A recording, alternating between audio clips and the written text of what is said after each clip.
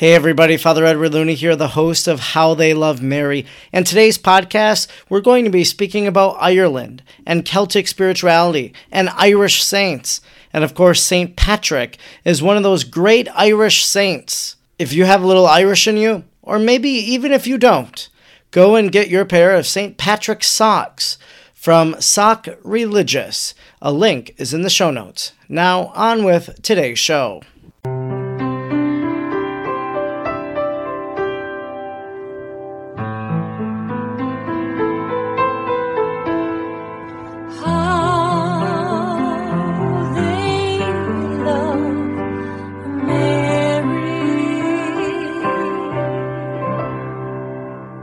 Hello, I'm Father Edward Looney, and you are listening to the podcast How They Love Mary, a podcast that I hope will either be the beginning or the deepening of your Marian devotion. In the Diocese of Green Bay, where I serve as a Catholic priest, Julianne Stans has worked for a number of years in several different capacities. She is the Director of Parish Life and Evangelization, and she is the recent author of Start with Jesus, How Everyday Disciples Will Renew the Church.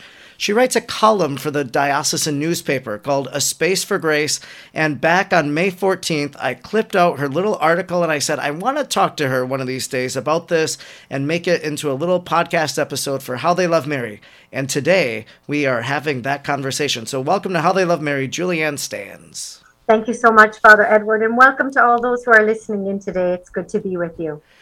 So I don't know if people detected yet the Irish brogue or not, but you're an Irish lady, and you end up in all places in Green Bay, Wisconsin. You lived in Ireland, were raised there, everything like that. So I'm just curious, I know I've heard the story before, but could you share that story again of how you ended up in all places in Green Bay, Wisconsin, in the frozen tundra?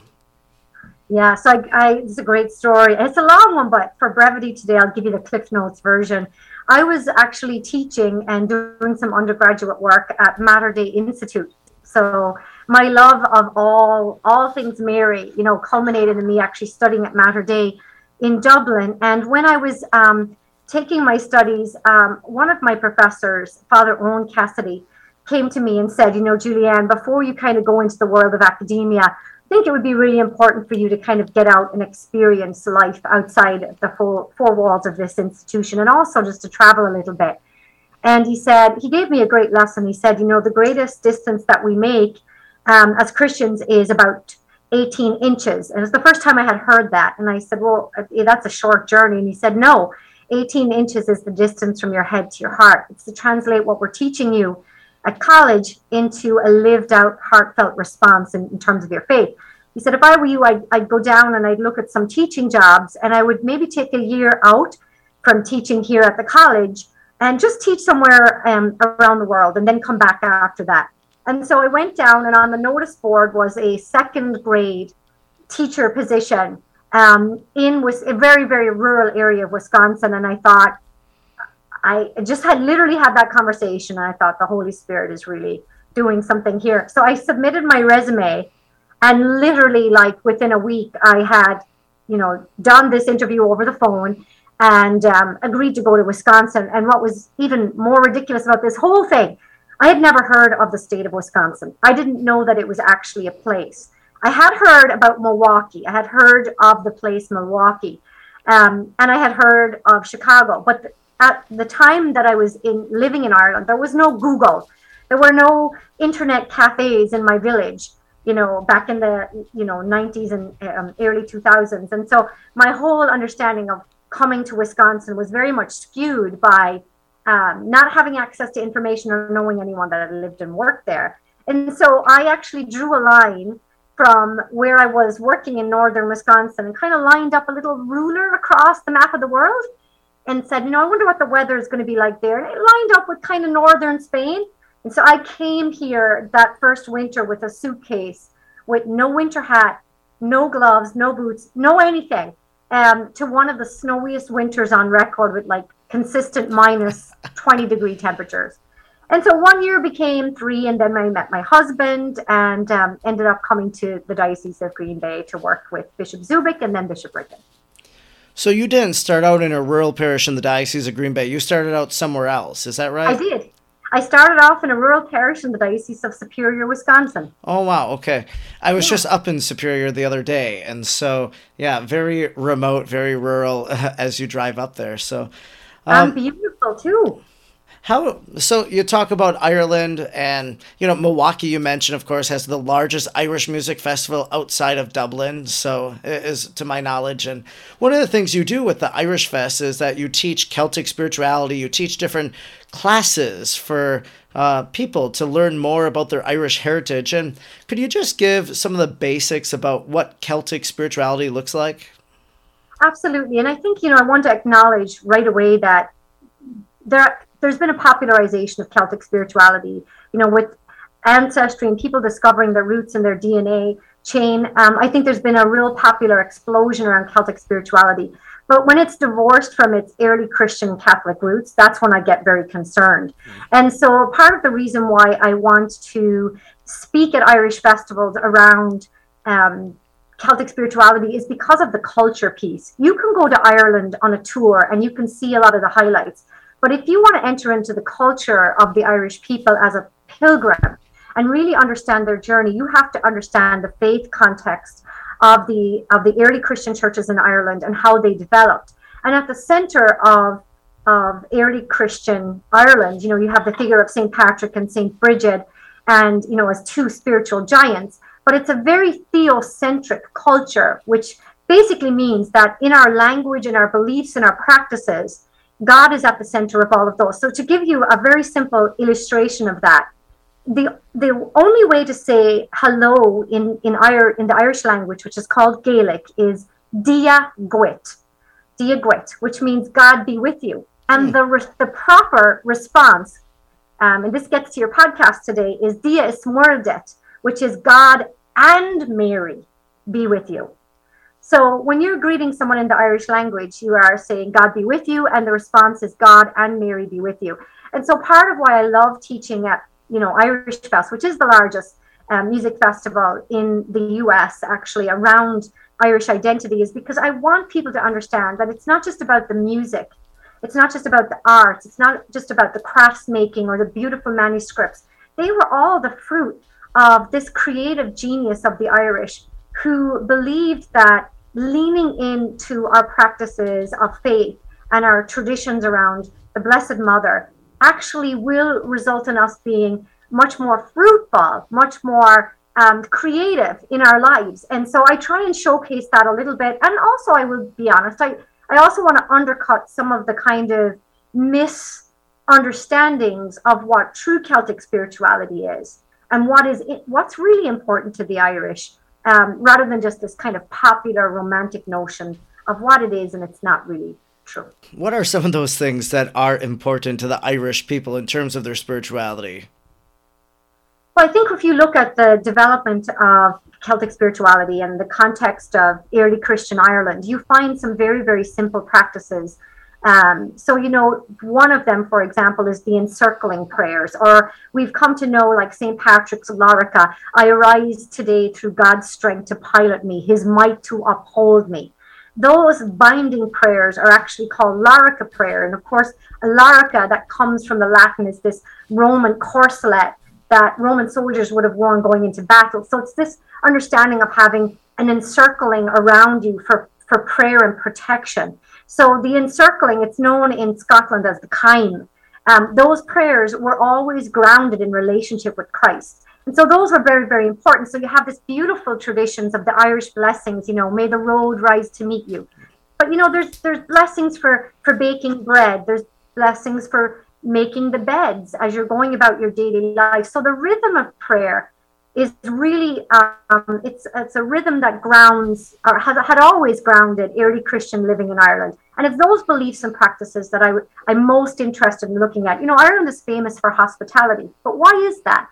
And so you have this beautiful, 4th century prayer that says, O King of stars, whether my house be dark or bright, may it not be closed to anybody. May Christ not close his house against me. So what is that saying? It's basically saying that we extend hospitality to others because we believe that Christ is deepest within the heart of every person.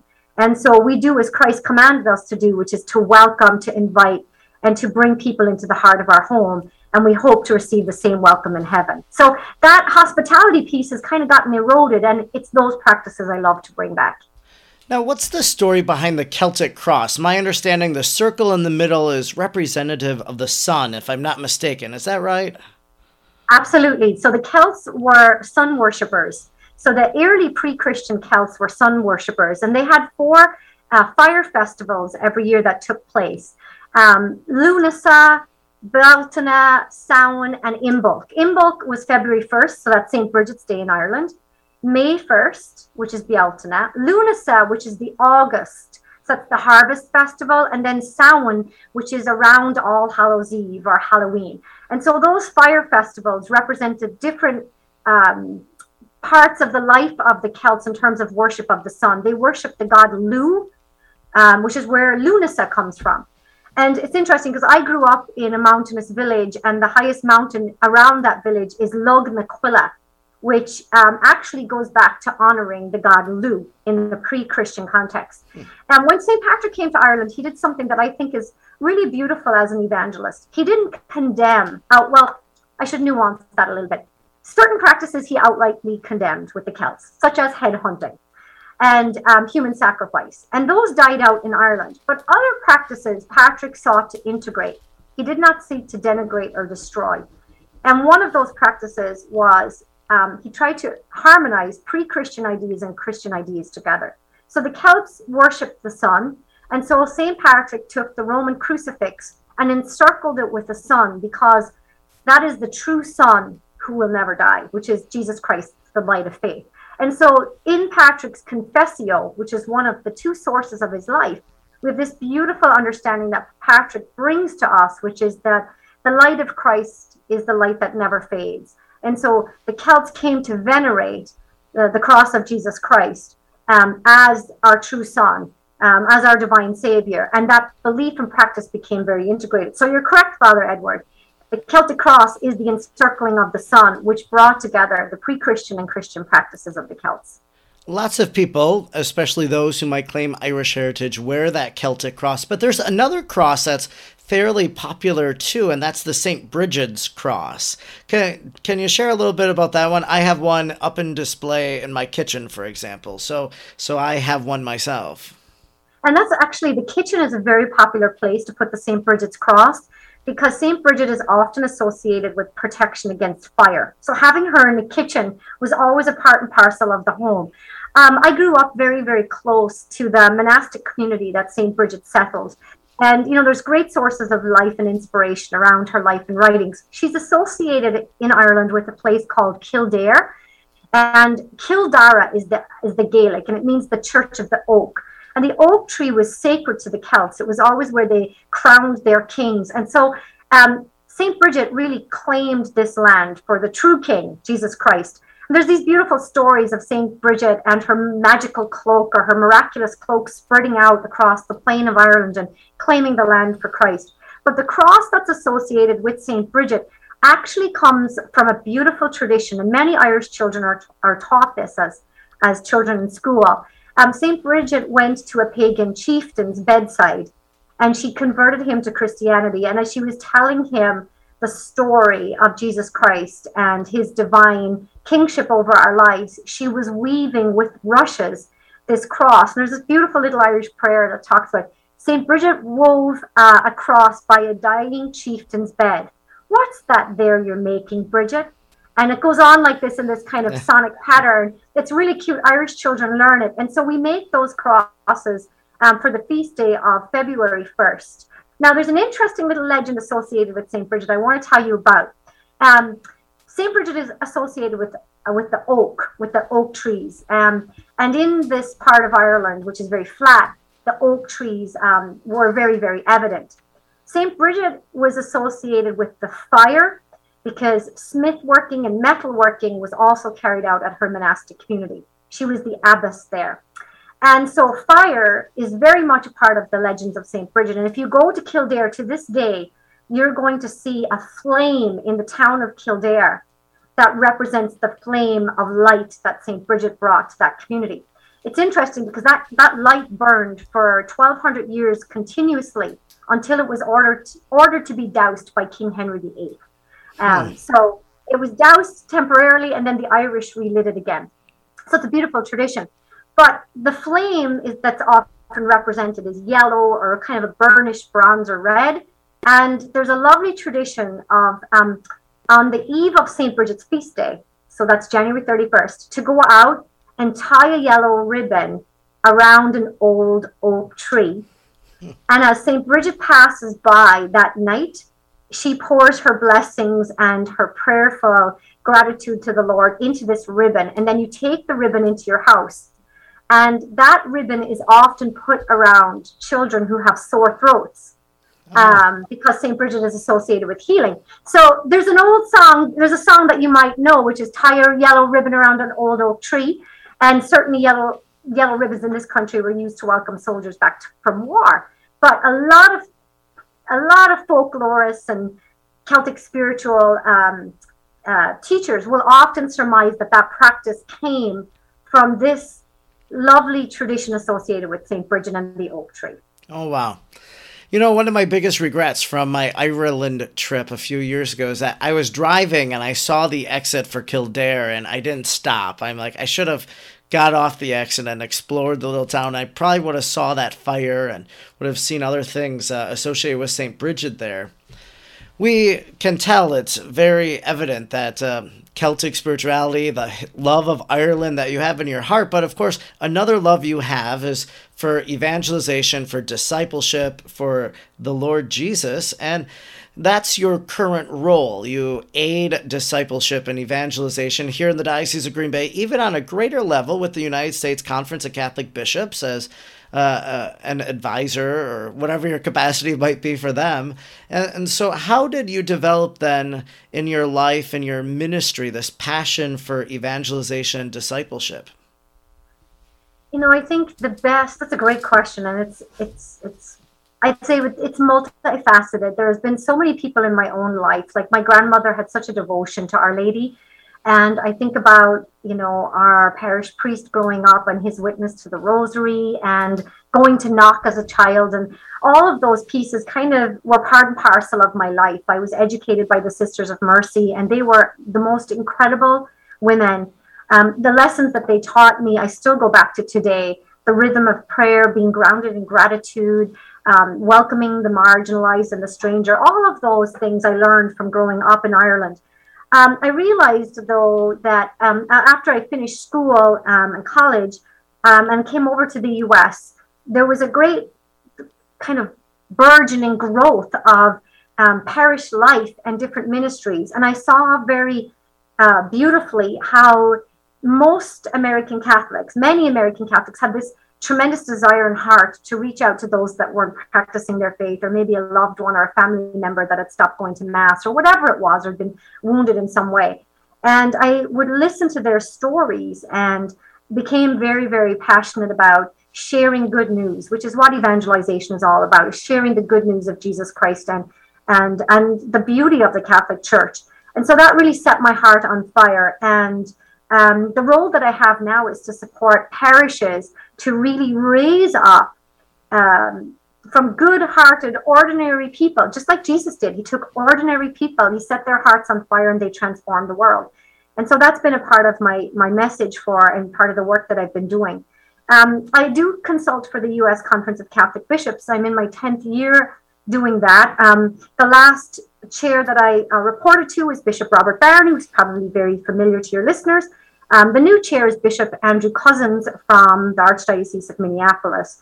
And we're focusing very much right now on rekindling a Eucharistic love in our parishes and in our church for the Eucharist. And so I've been doing that for a number of years, and it just baffles me, Father Edwards, that a girl can go from living in a very small town in the mountains of Ireland to working to support the church in America. But I love it. I always say to people, Ireland is my homeland, and I still think of it as my home, but America is my heartland, because I just love the heart of American people so much and their goodness and generosity. One of the things you've done is you've written lots of books on discipleship, and your latest, I believe, is Start with Jesus, How Everyday Disciples Will Renew the Church. And another form of writing you do each week, as I mentioned earlier, is that you write a little article in the Compass, the diocesan newspaper for Green Bay.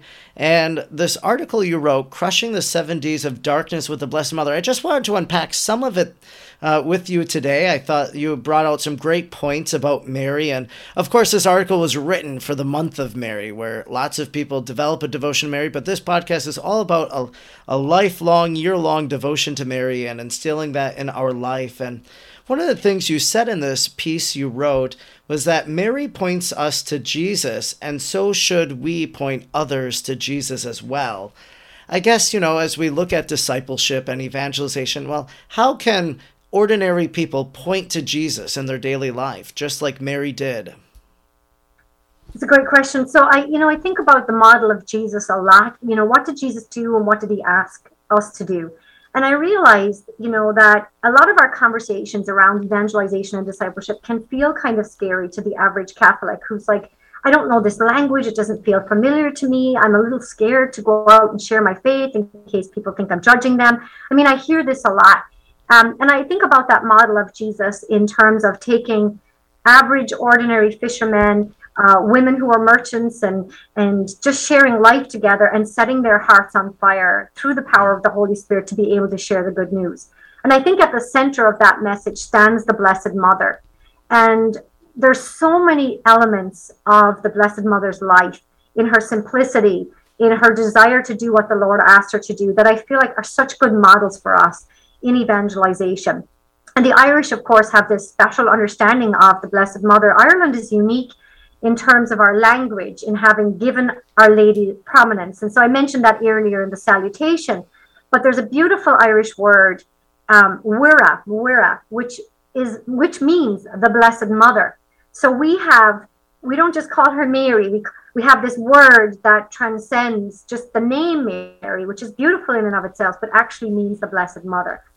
And so a popular diminutive of that name is Muireann, which is this beautiful name of one who wants to be like Mary.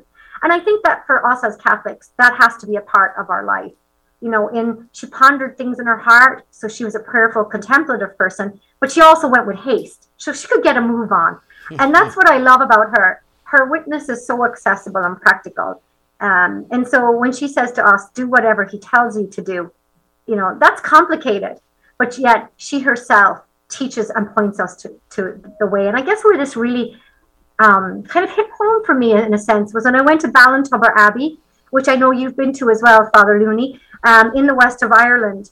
There's an image that has stayed with me. It's a 12-foot statue of the Blessed Mother, and she's portrayed in stone, and it's quite a stark image because it's chipped from granite. It's very, very strong stone, and her arms are outstretched with Jesus, and she has Jesus held up facing outwards. And it got my mind starting to think about classical art and how Mary and Jesus's relationship are depicted. And many times you'll see, the Blessed Mother has Jesus, the baby Jesus, tilted away from her because her life points to Jesus, not just to herself. And I think for us as evangelizers, those who are in public ministry, our lives shouldn't just point to ourselves, but should always point to Jesus, to the Blessed Mother who stands beside us. And so she's been a huge, huge part of my life growing up ever since I was a child. So what you do in this article, you say, and you quote Pope Emeritus Benedict, you bring out some of his writing about this, and this is a very common image we see, Mary crushing the serpent's head, because it was said in Genesis that the serpent would be crushed by a heel, and so we often have taken that to be the Blessed Mother, and we see that as Mary as the new Eve, and we could go into so much about that. And so you say not only does she crush evil, but she also crushes the darkness. And so there is darkness in our lives, and you bring out 7 different points. And of course, I write articles similar to this where you kind of come up with some sort of paradigm and you kind of write about that. And so you came up with 7 areas of darkness in our life that Mary can help us by her example, that she can help us by her prayer. So I thought maybe we could just take one by one and talk a little bit about them. And of course, I know that when you write something, you are restricted to a word count. And so here we're not restricted to a word count. So the first area of darkness in a person's life, you say, is dismissal. That in a sense that we can dismiss God, we can dismiss his grace, or whatever that might look like. So how is Mary helping to crush dismissal in our life? It's a great question, and thank you for referencing this too. I wanted to write an article that really talked about what does crushing darkness look like, and what kind of darkness do people sometimes find themselves in. And I think dismissal is one of them. Like, I couldn't possibly share my faith. I don't know enough. I'm not holy enough. And I really wanted to look at Mary's littleness. No one was too small in God's plan of redemption to do great things. And I think the lives of the saints definitely teach us this. But Mary dismisses nobody. Jesus Christ never dismisses anyone. And I think when we think about the opposite of that, in the culture or even the evil one who wants to discard and use people, Jesus upholds the value of everybody's life. And Mary reminds us, not because of her grandness, not because of her, what she knew or what she did, but because of who she was called to be and her yes. She reminds us that the Lord would never dismiss any one of us. He can count every hair in our head. And so if you feel like life is discarding you or it's running you over right now, stay close to Mary, and she can crush that feeling of dismissal that sometimes can come up as a result of situations or just life in general.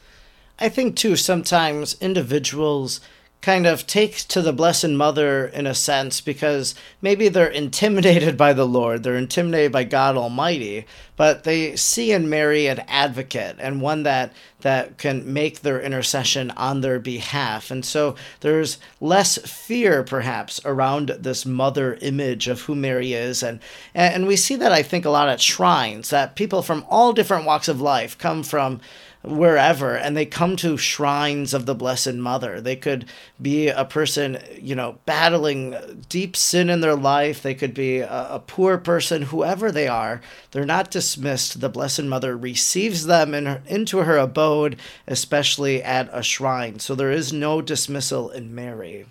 No, and I think one of the things, too, that we see is that her life of simplicity combats this next D, which I talked about, which is distortion. I think there's a tendency in our culture to distort either the human face of God, the human face of the person, to discard, to distort. I mean, it's getting harder and harder, I think, to live a simple life. And I think just with all the division and unrest that's out there these days, Mary's simplicity reminds us to stay the course and to kind of lean on her when we feel like either our motives or our life is being distorted by busyness, by addiction, by distraction, whatever those things are. She reminds us to stay steadfast and constant.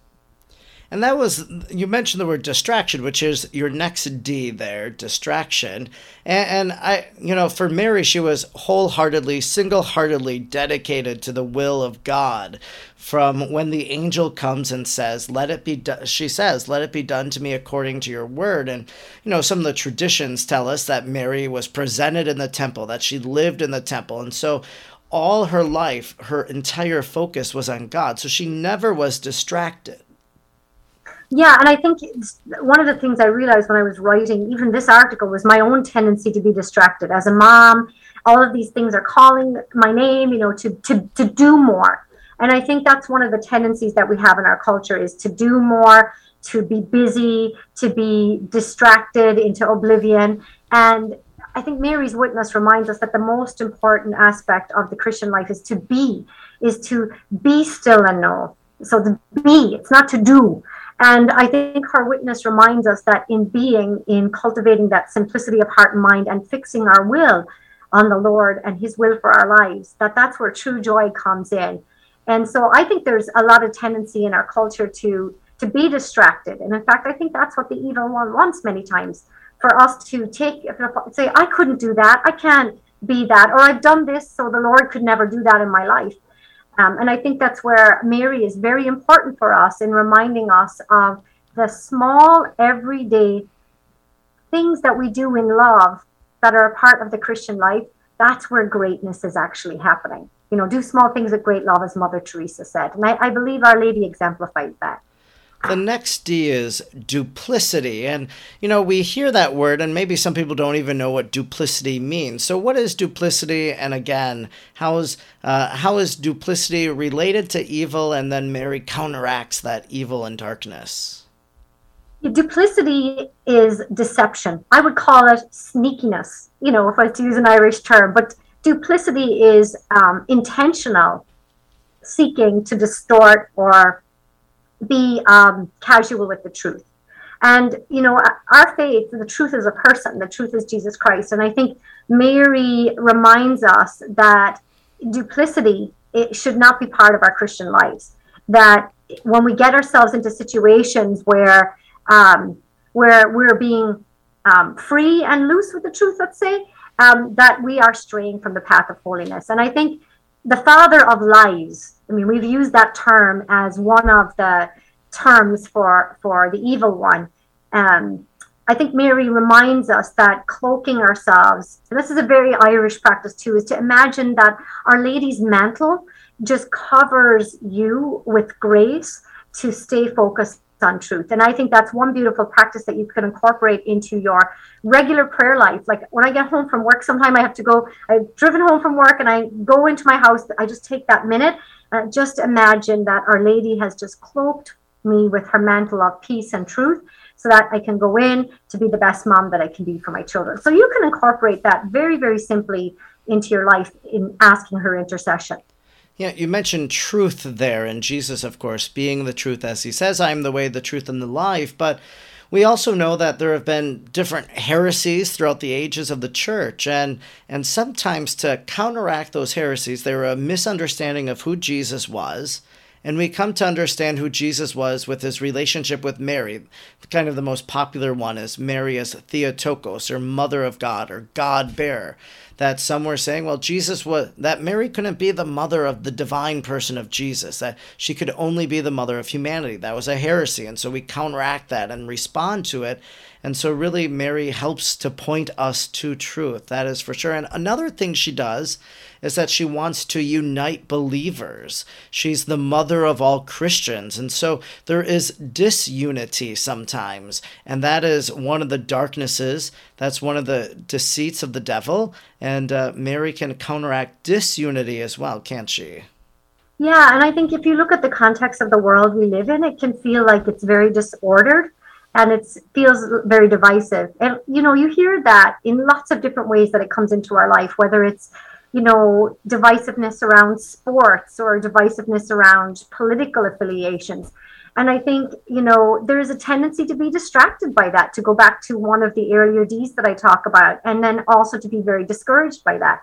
And I feel like disunity is one of the marks of the evildoer, as you said, Father Looney. And I think we need to be conscious of that. Mary wants all Christians to be united, and she wants Catholics to live a joyful life, loving and sharing their faith. She doesn't want to see us fragmented by culture. She doesn't want to see us stray from the path of holiness. And so she longs for unity more than we long for unity. She's the mother of unity in the church. And, she is the person that I think we need to lean into when I think divisiveness and disunity is bubbling up even in our family lives. And that disunity can lead to discouragement as well. And I think we can some people could look at the church today and we see, there's such divisiveness over, the left or the right or whatever topic it might be, the old mass and the new mass, all of these things. And so we can become discouraged by the lack of disunity, especially in the church.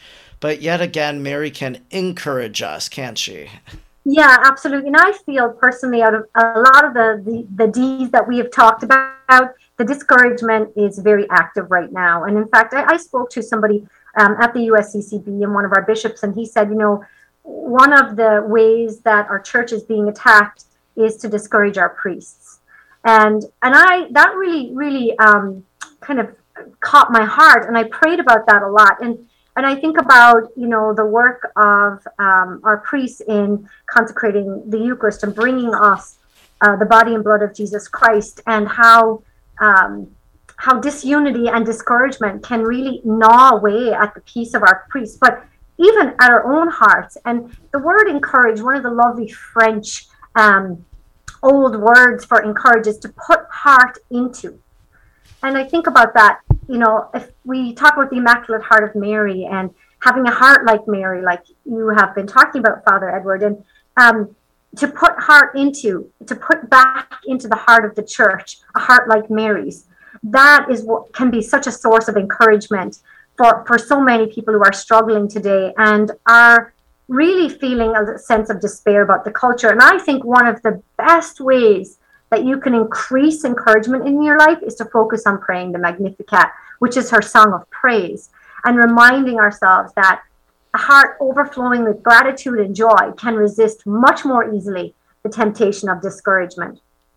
For sure. And then, so the apostles, they really could have been discouraged, except for John. The other 10, 11, they leave Jesus. He dies alone with his mother and Mary Magdalene and John the Beloved beneath the cross. And so they could have had despair in their life. And even for Judas, there was destruction because he goes and he hangs himself. So I always look to this moment as the apostles coming back and Mary comforting them. And this really was brought out in Roma Downey's film, The Resurrection, that Mary was a mother to them, and she wanted them to have this hope that he will come back. He promised that he would come back. And so there she was, helping despairing individuals have that hope that they needed. And this is another way that Mary shines light into darkness, especially that of despair and destruction. Absolutely. And I think discouragement can easily slide into despair and destruction. And I think then we become cynical, we become jaded, our prayer life can really suffer. This is where I think Our Lady really reminds us in the darkest moment of our lives, she stands steadfast and solid at the foot of the cross. And I have a little personal story around kind of despair and destruction. My husband, a year ago, actually, was going to the city dump and was kind of dumping off some extra trees that he had clipped and all kinds of things, and he came back and I saw him coming down the road, and I could see something in the passenger seat of his car that was strapped in with a seatbelt, and he was so excited. He ran into the house and he said, "You're not going to believe what I found a statue of Mary, and someone left her overlooking the dump." And oh, my heart bled when I saw her, and she was still so beautiful, and there she was. And I remember thinking to myself, life feels like it dumps on people a lot, and there's something about Our Lady of Grace, because she was on the top wall of the dump overlooking life, and life sometimes can feel like it dumps on us. And Mary appears in the places where things are discarded, where people feel most broken, where there's most despair and destruction. I think about Our Lady of Knock appearing during the destruction and the despair that people felt during the famine. Our Lady of Lourdes, Our Lady of Cabijo, and she doesn't always appear at these places that are pristine, clean, and people are fully receptive. She appears in these places that are rent by destruction and despair. And so that we took the statue into our home and we cleaned her up and we put her in our yard, and we had this little space for her. And then literally almost a year to the day, some tornado winds went through Wisconsin about 2 weeks ago, very close to your parish too, Father Edward. And our birch tree came down very close to our house and took out our whole fence, which is concreted in. And my husband went out to take some pictures. And in the middle of all this destruction, our fence is knocked over, Our Lady was still standing. Oh, wow. And I thought, what a great message that, in any storm, like we learn in the Gospels, keep your eye focused on Jesus. But when the storm hits, lean into the Blessed Mother, because she will remain standing and steadfast, just like she stood at the foot of the cross. Wow, that's an incredible story. And there are so many stories like that where you see Mary in the midst of kind of the chaos of what has just happened in war or in fire. And there her statue is somehow protected. And really, people can then, again, have that hope and confidence in her prayers and in her intercession. We've had such a lovely conversation, Julianne, about Celtic spirituality, about the Blessed Mother, and I'm very grateful for our conversation today. Sometimes I ended the podcast with like a little Marian profile, but I just thought maybe today I wanted to ask you a few things about Ireland, some of your favorite things from Ireland, and that would be a nice way to close. But what's your favorite city in Ireland? I have to say I love Kilkenny, which is about 45 minutes from where I grew up. It's a medieval city. It's beautiful cobbled streets. Kilkenny Castle is there. It's got a lively tradition, very, very fun social scene. So Kilkenny is my favorite. I thought maybe you would say Glendalough, but that's also a medieval village or a It is. historic And village. But yeah, that would be probably my favorite town because it's a okay. lot smaller. Oh, I But see. I gotcha. is definitely, it's beautiful. How Both are about beautiful. how about your favorite Irish music or Irish band? Oh gosh, that's a really hard one for me. I've always loved the Chieftains and the Wolf Tones. They're an old Irish band, and the one of the singers who has passed away is Luke Kelly. And if you just listen to anything Luke Kelly is this gravelly Irish soulful voice. To me, his song is the essence of working Ireland.